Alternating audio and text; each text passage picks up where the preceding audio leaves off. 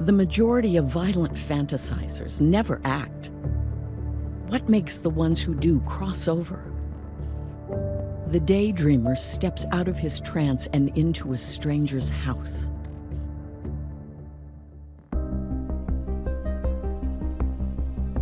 Every time the East Area Rapist strikes in a new city, the police switchboard lights up.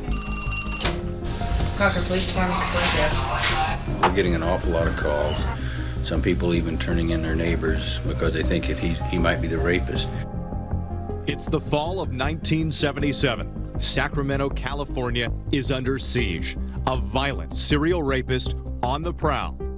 With this guy, the next rape could be anywhere. This guy was a menace. He was striking time and time again. The fact that they couldn't catch this guy just ignited the city in fear.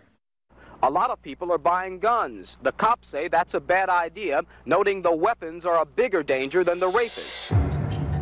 This spunky 13-year-old named Margaret Wardlow couldn't get enough of those headlines. It was really piqued my interest. Like, what was making this guy tick? Why was he doing this? Anything that she could read or hear about on TV of the East Area Rapist, she was just intrigued by it. Thursday, November 10th. It's a school night. Margaret goes to bed early. I was awoken about 2:30 in the morning with a flashlight in my face. And I knew at that moment, this is the East Area Rapist, most likely. Margaret's mother tied up in the next room, the rapist stacking plates on her back. He did that with so many of the victims when there was more than one person in the house. Why would he stack the plates? So if he heard anybody moving, he was right back and told them, don't move, I'm gonna kill you, I'll kill you. Like an alarm system? Yes, like an alarm system. The whole time he'd been threatening me, he'd been saying, do you want to die? And I answered him very clearly, saying, I don't care. He said, I'm going to kill you, and you told the serial rapist, I don't care. I knew by telling him this, he most likely would leave sooner than later. He wasn't getting what he wanted. He wanted fear. He wanted to see fear in me.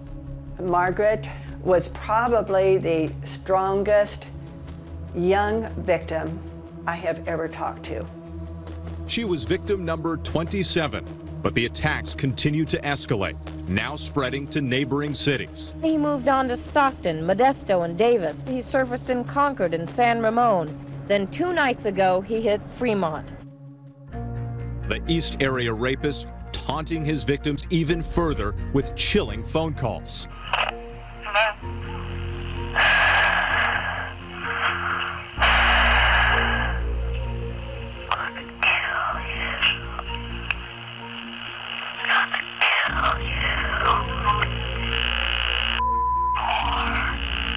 He would say things like, remember the fun we had. And sometimes it was just heavy breathing, but they knew it was him. How long after the fact would he make these calls? Sometimes it was within a week, and sometimes it was years later. So it was as if as soon as a victim started to get comfortable, he would circle back and try to prolong the fear and suffering. He did everything he could to make sure that he tormented them for the rest of their life. The infamous masked man made his 44th attack. Our biggest problems are in being able to clearly identify a suspect. What did he look like as far as what the victims were saying? 5'10", 180. We thought he had lighter brown hair. The eye color was sometimes dark, sometimes light. Some said he had a strange smell. Did the victims give a description that was unique about him? Most of the victims described him as having a very small penis. Detective Carol Daly says they thoroughly checked out all leads. There was not a stone left unturned in trying to identify this rapist, and we didn't have any luck there. Authorities canvassed neighborhoods, surveilling at all hours. They even brought out canines. All those resources, and yet you still couldn't catch him. No, we didn't catch him. There were few physical clues left behind, but a blood sample showed the East Area Rapist had a rare genetic condition that would eliminate 85% of the population. They would bring a cloth out of a little kit, and you would chew it so they would get your saliva. We went to UPS briefings, and delivery people just volunteered, officers, because at one time everybody thought it could be a cop. Was there a point in time when there were clues that maybe he was former law enforcement or military? In attack number 3, they're confronted with this man. He's got a mask on, he's got a t-shirt on, and he's got a gun in one hand and a padded baton in another hand. And he says, "Freeze or I'll shoot." When you look at his tactics, he definitely had an understanding of how law enforcement would respond to this type of attack. He understood how law enforcement would investigate that. Well, he was definitely good at getting away with it. He was very good at getting away with it. And there is something else striking the East Area Rapist reportedly said during one of his assaults. A name. He is sobbing and saying, "I hate you, Bonnie. I hate you, Bonnie," over and over. What was the significance of that? That he had some significant female in his life named Bonnie, and he had some anger against what Bonnie had done to him. And he's taking that anger out on this victim that he's raping. The only thing we really know about the East Area Rapist is that he's a pro. He's been at this for 4 years now, and still nobody even knows what he looks like. We felt that our next call was going to be to a homicide. We really felt he was ready to kill. Suddenly, the spree of sex assaults stopped abruptly in 1979 with no rhyme or reason. What investigators didn't know was their biggest fear had come true. The rapist re-emerging in Southern California, now a killer. It can happen to you, and it apparently can happen without reason or motive. 10 murders in succession, earning him the nickname Original Night Stalker. Among the victims, prominent attorney Lyman Smith and his wife Charlene. Daughter Jennifer was just 18 at the time. He was bigger than life. He loved to laugh.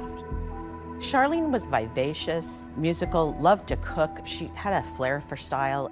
They had been bludgeoned in the head with a log that had been collected from a wood pile outside the house. It was horrible to think you're blindfolded, your hands are bound, they're behind your back. Charlene's body was processed for sexual assault evidence, and semen was found. Police preserved that semen sample from Charlene Smith's rape kit.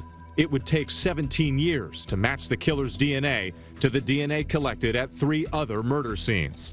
So they worked them independently for many, many, many years. It wasn't until the advent of DNA technology in the mid-90s that they were able to link the crimes. Then, 4 years later, in a stunning development, authorities are finally able to connect the original Night Stalker to the East Area Rapist. This serial offender was probably one of the most prolific, certainly in California, possibly within the United States. Your serial rapist in Northern California was the same serial killer they were dealing with in Southern California. How significant was that development? Holy smokes, this is like the big break, because they got more insight, 50 cases worth of investigation. Now they know the rapist and the killer are one man.